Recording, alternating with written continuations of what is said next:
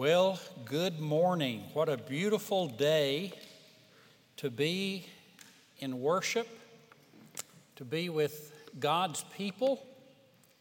And if you don't mind me saying so, you all are a beautiful congregation today. Yes, I'm speaking from my heart.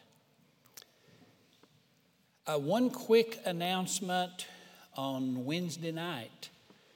I will be looking at the seventh parable in Matthew 13, and this is the end of a series. And when we do the end of a series, we usually go upstairs and have fellowship and some soup and sandwiches.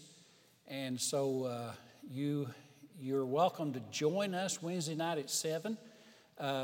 The seventh parable kind of stands on its own, and the topic, the subject, is what Jesus really said about end times. So that's the parable, the seventh one that we'll look at Wednesday night. And then after the study, we'll go upstairs and have fellowship and chips and sandwiches, some soup. I think some of the ladies are preparing soup. So hope you can join us. Well, Isaiah chapter 41. Isaiah chapter 41 for this morning. If you want to turn there, sometimes I'm not able to get the entire text up on the screen. Isaiah 41 and verse 21 is where we'll begin reading for our text.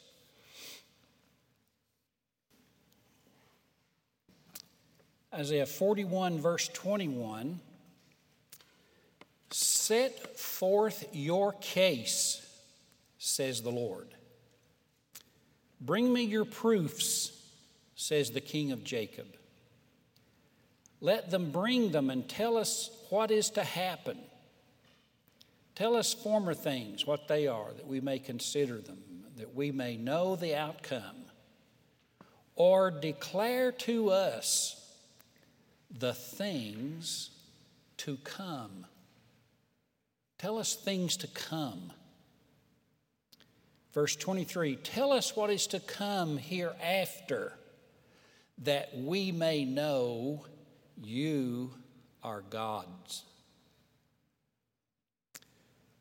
Isaiah is living in a day when God's people, this is around 700 BC, they couldn't decide who they wanted to worship.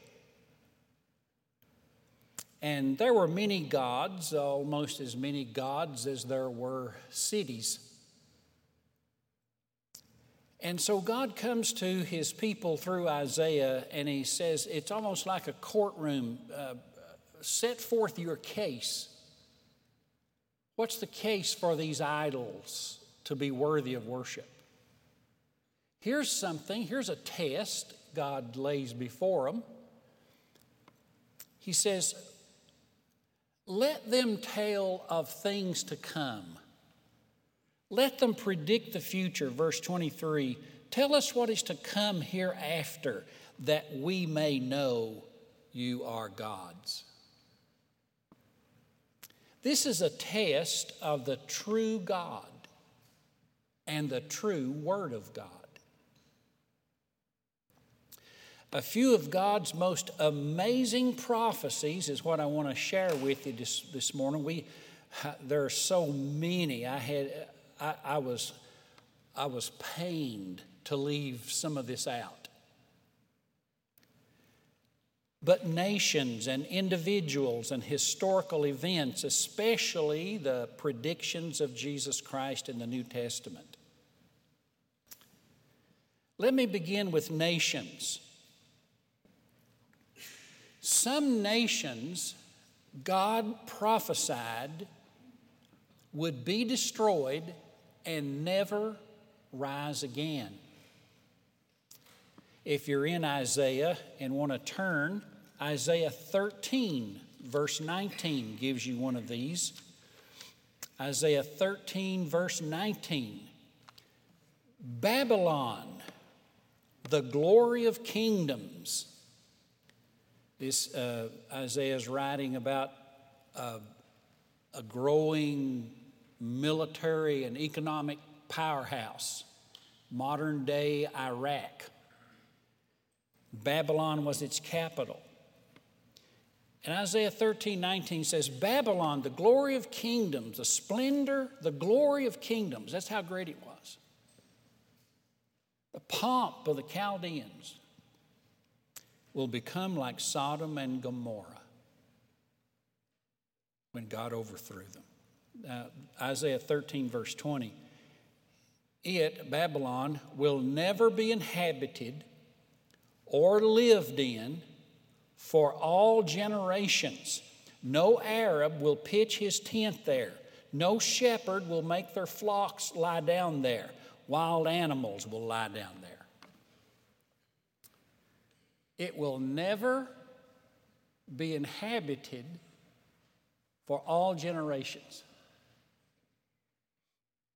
And give me that picture of modern. This is Babylon today. These are the remnants of a kingdom, the glory of kingdoms. It would be 2,600 years ago, fulfilled prophecy. No one lives there and hasn't since Isaiah's prediction. And that's not to say Iraq, Babylon, by the way, this is about 50 miles from Baghdad. And Iraq, if you look at its population growth, it's almost like this. It's not that they don't need the space 50 miles from Baghdad, but that's the prediction.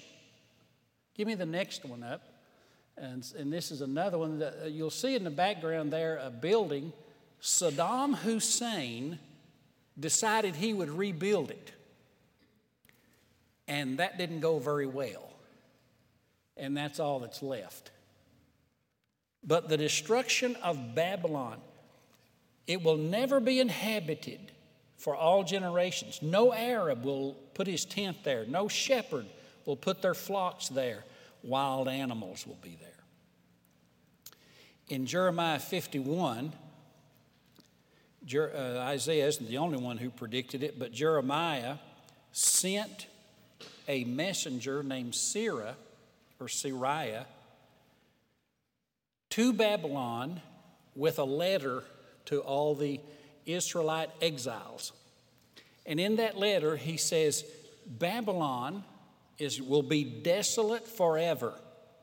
Take this letter, he told Siriah, he said, and tie a string around the letter, then tie the other end to a stone, and take the stone and go throw it in the river Euphrates, right outside of Baghdad, or outside Babylon.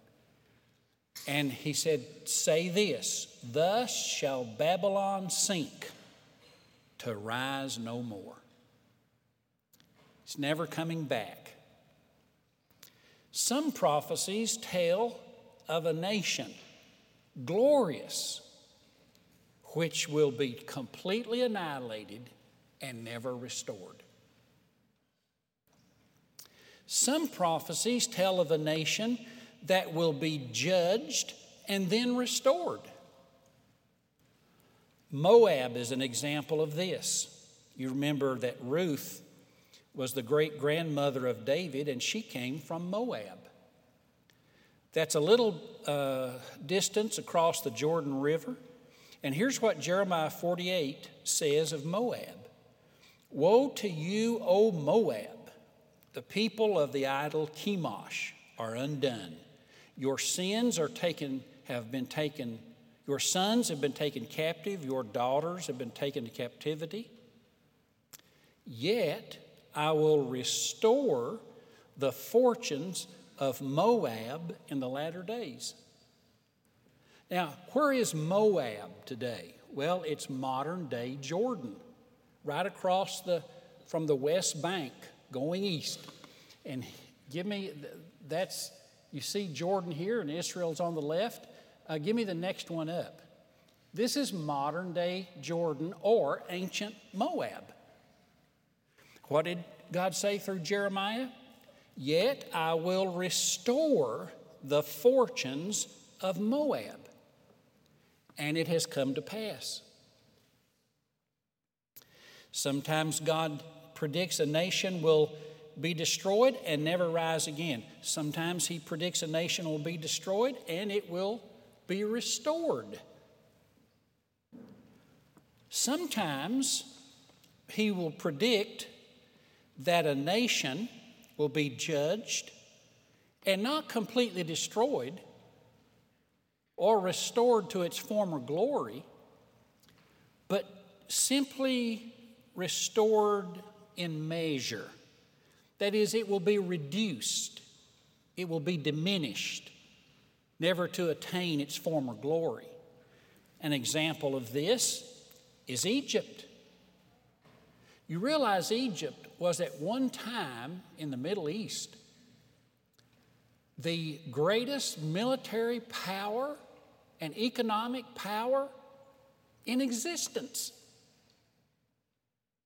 Ezekiel 29 said, "Thus says the Lord God, at the end of 40 years I'll gather the Egyptians from the people among whom they're scattered. I will restore the fortunes of Egypt. I'll bring them back to their land, and they will be a lowly kingdom." Ezekiel 29:15. "It shall be the most lowly of the kingdoms, and never again exalt itself above the nations. I'll make them so small they'll never again rule." Now that's a restored kingdom, but a diminished kingdom. This is what God said about Egypt, and it has come to pass. Egypt, once the mighty empire of Pharaoh, is now more like a third world country. Out of the top 10 economies in the Middle East, Egypt doesn't even make the list. They fought the British in 1882 and lost. They fought Israel in the Six-Day War in 1967. And by the way, they took 100,000 troops and fought Israel's 50,000 troops and lost. They have lost every war. They have been judged but not removed. They have been diminished permanently. What did he say? Ezekiel 29:15. "It will be the most lowly of kingdoms and never again exalt itself above the nations." So God makes these specific predictions about the nations of the world. And even individuals, He makes predictions. Isaiah wrote, if you're in Isaiah and want to turn to this is Isaiah chapter 45 and verse 1. He says in Isaiah 45 verse 1, "Thus says the Lord to His anointed, to Cyrus, whose right hand I have grasped, to subdue nations and loose the belts of kings." What that means is I'm going to give him victory. You know, have you ever watched a Western, or maybe Gunsmoke or some of those old Westerns, and they say, "Drop your gun belt." So they drop their gun belt because the gun is on it. Well, the belt of kings would have the sword on it. So he says, I will subdue nations before you, and you will loose the belts of kings. In other words, He will conquer them. They'll surrender to Him. And in Isaiah 45, verse 4, "I name you, though you do not know me." I name you. Now, if you'd have been reading this in Isaiah 45, this was about 720 BC. The Jewish people listening to Isaiah would have thought, Cyrus, who is Cyrus? There was no one they knew named Cyrus who was conquering. In fact, a generation passed and no one knew of Cyrus. Another generation and no one knew of Cyrus. Another generation. It wasn't until the days of Daniel, which was like 150 years later, that you read this. Daniel chapter 10, verse 1. In the 3rd year of Cyrus, king of Persia, God revealed things to Daniel. There's Cyrus. That's 150 years later. And God said, I'm going to give victory to a man named Cyrus, and I'm going to give you his name, even though he does not know me. He was a pagan king. He was a Persian king. And he's going to conquer everybody. That came to pass. I mean, I've got 13 or 14 grandkids, I forget. I've been trying to get my kids to name somebody Larry Jr. or Larry Edward. Just, remember me when you come into your kingdom. How do you get somebody 150 years later to call their son that a man who's been dead for 150 years predicted would live? Cyrus. That's the sovereignty of God.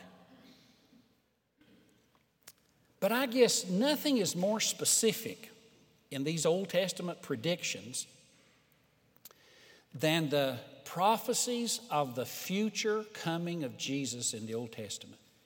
As is predicted, Genesis 49:10, that the Messiah would be born from the tribe of Judah. There were 12 tribes. He would come from Judah.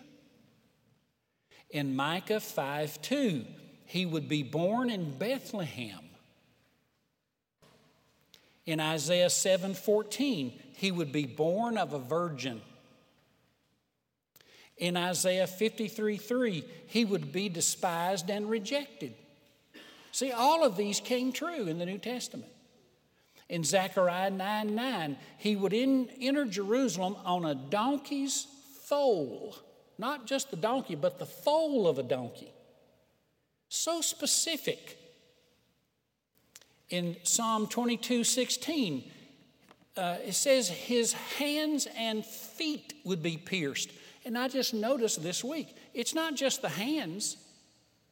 Hands and feet would be pierced. It describes a crucifixion hundreds of years before crucifixion was even invented. His hands and feet would be pierced. That's Psalm 22:16. And they would gamble for his clothes. Came to pass. Isaiah 53:9, he would make his grave with the rich. And we know Joseph of Arimathea, a rich man, came and asked for his body and buried him in his own grave. These are all specific promises given by God and come to pass in the New Testament. So that if you hold this up to the light and examine these things, I am telling you, this shows and proves the validity of God's Word. And so when he says, hey, here's a test for all these gods, let them bring forth some predictions. Let them give us some prophecies. Make your case, he says. But I guess one of the most amazing of these predictions of Christ comes in Zechariah chapter 11. I mean, all of them are precise. Just unfathomable how Jesus could not be the Messiah. He has to be the Messiah with these prophecies. But turn to Zechariah chapter 11. Now, if you want to know where Zechariah is, it's not hard to find.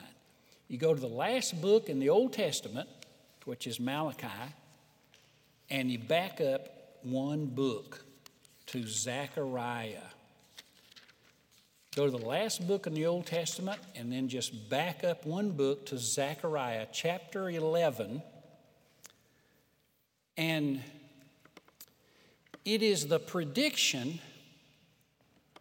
that somehow God is going to be sold for 30 pieces of silver. Now, how's that going to happen? And here's the context. Zechariah chapter 11, beginning in verse 9. Here's what God says. So I said, I will no longer be your shepherd. That is an ominous statement. It's the relationship of God to Old Testament Israel is coming to an end. Zechariah and Malachi are the last books in the Old Covenant. And God announces, after all hundreds of years of covenant through Moses that I had, the Old Covenant's coming to an end. I will no longer be your shepherd. You will no longer be my flock. So what it'll be destroyed, let it be destroyed. So verse 10, Zechariah 11:10. I took my staff, as a shepherd you would have a staff. I took my staff, favor. See, he had favor on Israel. All through the Old Covenant story, even in their unfaithfulness, God protected them. He delivered them. He rescued them. He answered their prayers. He sent them prophets. He had favor on them. I took my staff, favor, verse 10, and I broke it, annulling the covenant. Wow. This is the end of the Old Covenant. The favor of the Old Covenant relationship with Israel, he took that like a staff of a shepherd and he broke it, signifying he's done with it. I will no longer be your shepherd. And then God says, verse 11, so it was annulled on that day, and the sheep traders who were watching knew it was the word of the Lord. Then I said to them, Zechariah 11, look at verse 12. Then I said to them, if it seems good to you, give me wages.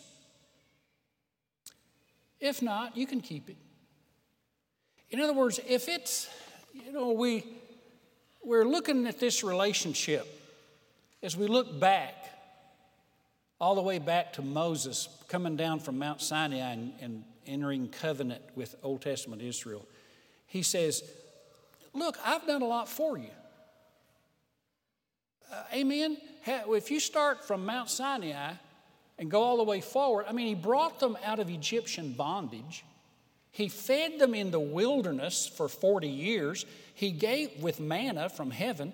He gave them water out of a rock, quail that would fly eye level so they could reach and grab one and have meat to eat. He raised up Moses, who gave them the 10 Commandments. He raised up deliverers like Gideon and Samson, prophets like Samuel, kings like David and Solomon. So God has just blessed Israel all through the Old Testament. And God says, okay, now that the relationship has come to an end, would you like to settle? Maybe you feel like you owe me something. So they huddle. He has done some things for us, they said. So he says in verse 12, I said to them, if it seems good to you, give me my wages. And if not, you can keep it. And they weighed out 30 pieces of silver. Now, 30 pieces of silver in Exodus 21, verse 32, was the price that was paid for someone's slave that had been gored by a bull. And so he wanted to settle up. So he'd say, well, you can give, I think it's probably 30 pieces of silver. I mean, that's what you would give for somebody who's now, maybe he's going to die. Maybe he's handicapped. He's certainly reduced in capacity. Give me 30 pieces of silver for this gored slave. That's what Israel said to God in Zechariah 11. Well, here's what you've been worth to us. I can't imagine such ingratitude. And yet, you know what? We've done it, haven't we? What's God worth to us? And many times it's like, well, not that much.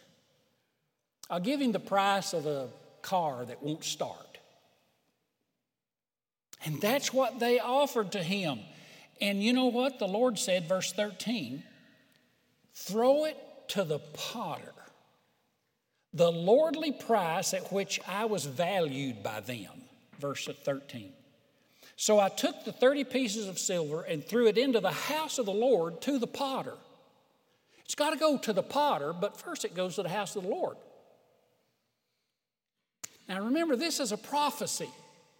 How is Israel going to value God at 30 pieces of silver, which is money that's going to end up in the house of the Lord and to a potter, all at the same time? Now, I tell you, unravel that enigma. And then you come to the New Testament. And here's what happens.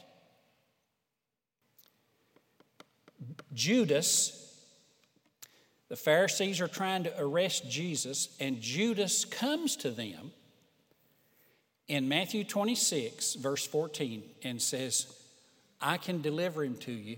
How much will you give me? Zechariah said God would be valued by Israel at 30 pieces of silver. They're standing in the face of Jesus, God in the flesh, and they confer with each other, and they say to Judas, we'll give you 30 pieces of silver. Bingo, there's one element.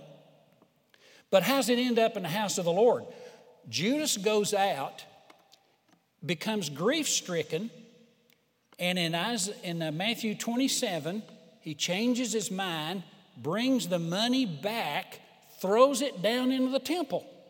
They said, no, we don't want it anymore. He said, you keep it. I'm not taking it. And he went and hung himself. Well, there it is in the house of the Lord, as Zechariah said. But how's it going to get to a potter? And the Pharisee said, well, this is blood money now, so we can't keep it. Let's go buy a field to bury people. And somebody said, I know a potter that's got a field for sale.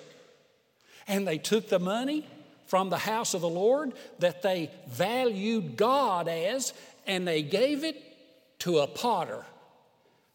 Voila, fulfilled in every detail, the enigma unscrambled, the prophecy came true.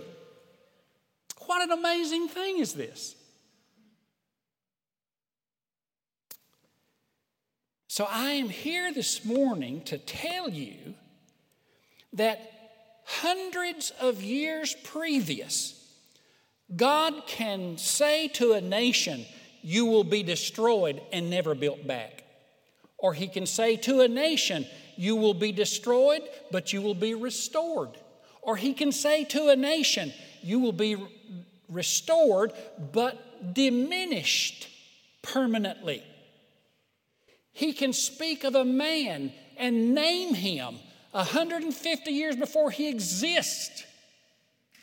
And he can speak of Christ, what tribe he's from, where he's born of a virgin, how he'd be treated, whether he'd be crucified, and where he would be buried, what he would be sold for, the very details of his final days.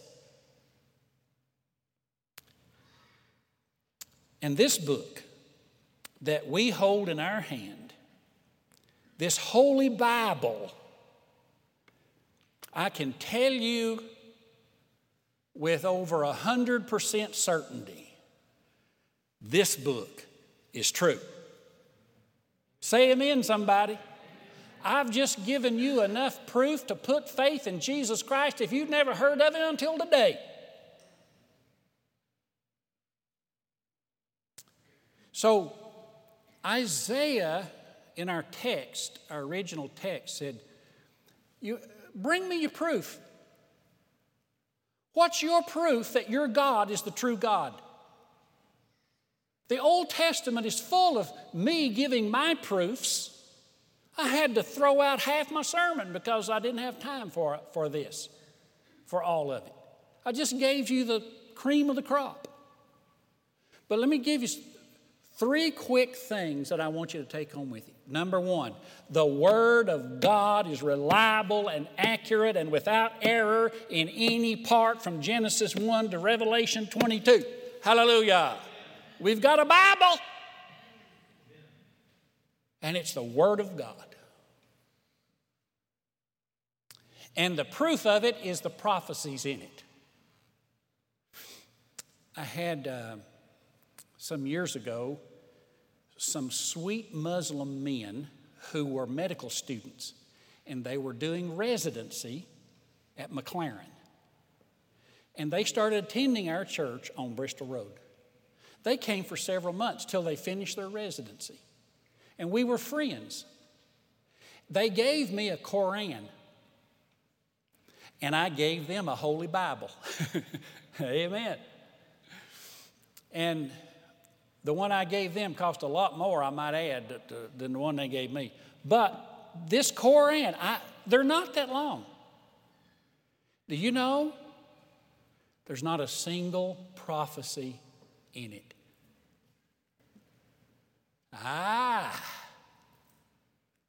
In fact, you find me a book of any religion anywhere in the world that's not the Holy Bible, and you'll find it void of prophecies. Because that's one thing they can't do. God is not afraid to predict the future because He orchestrates it. That's one thing. We have a true book. You got it. You found it. If this book is true, here's another thing. We have a true Jesus, because the book is about Jesus. We have the true Savior. We know the way of salvation. Praise God. And then number 3, the salvation message, the gospel message is true. If the book is true and we have a true Savior, then we have a foundation for our faith that will stand the test of time and eternity. Hallelujah. As the hymn writer put it, how firm a foundation, you saints of the Lord, is laid for your faith in His excellent word. What more can He say than to you He has said, to you who to Jesus for refuge have fled. Hallelujah. If you're glad to be in the truth, glad to have the Word, glad to know Jesus, say amen. Amen. We got it. I'm happy. How about you? Good. Let's take up the offering. All right, ushers, you come and let's celebrate being in the truth of God as we pray. Heavenly Father, thank you so much for giving us your word. What a wonderful word is this. What a wonder that it is.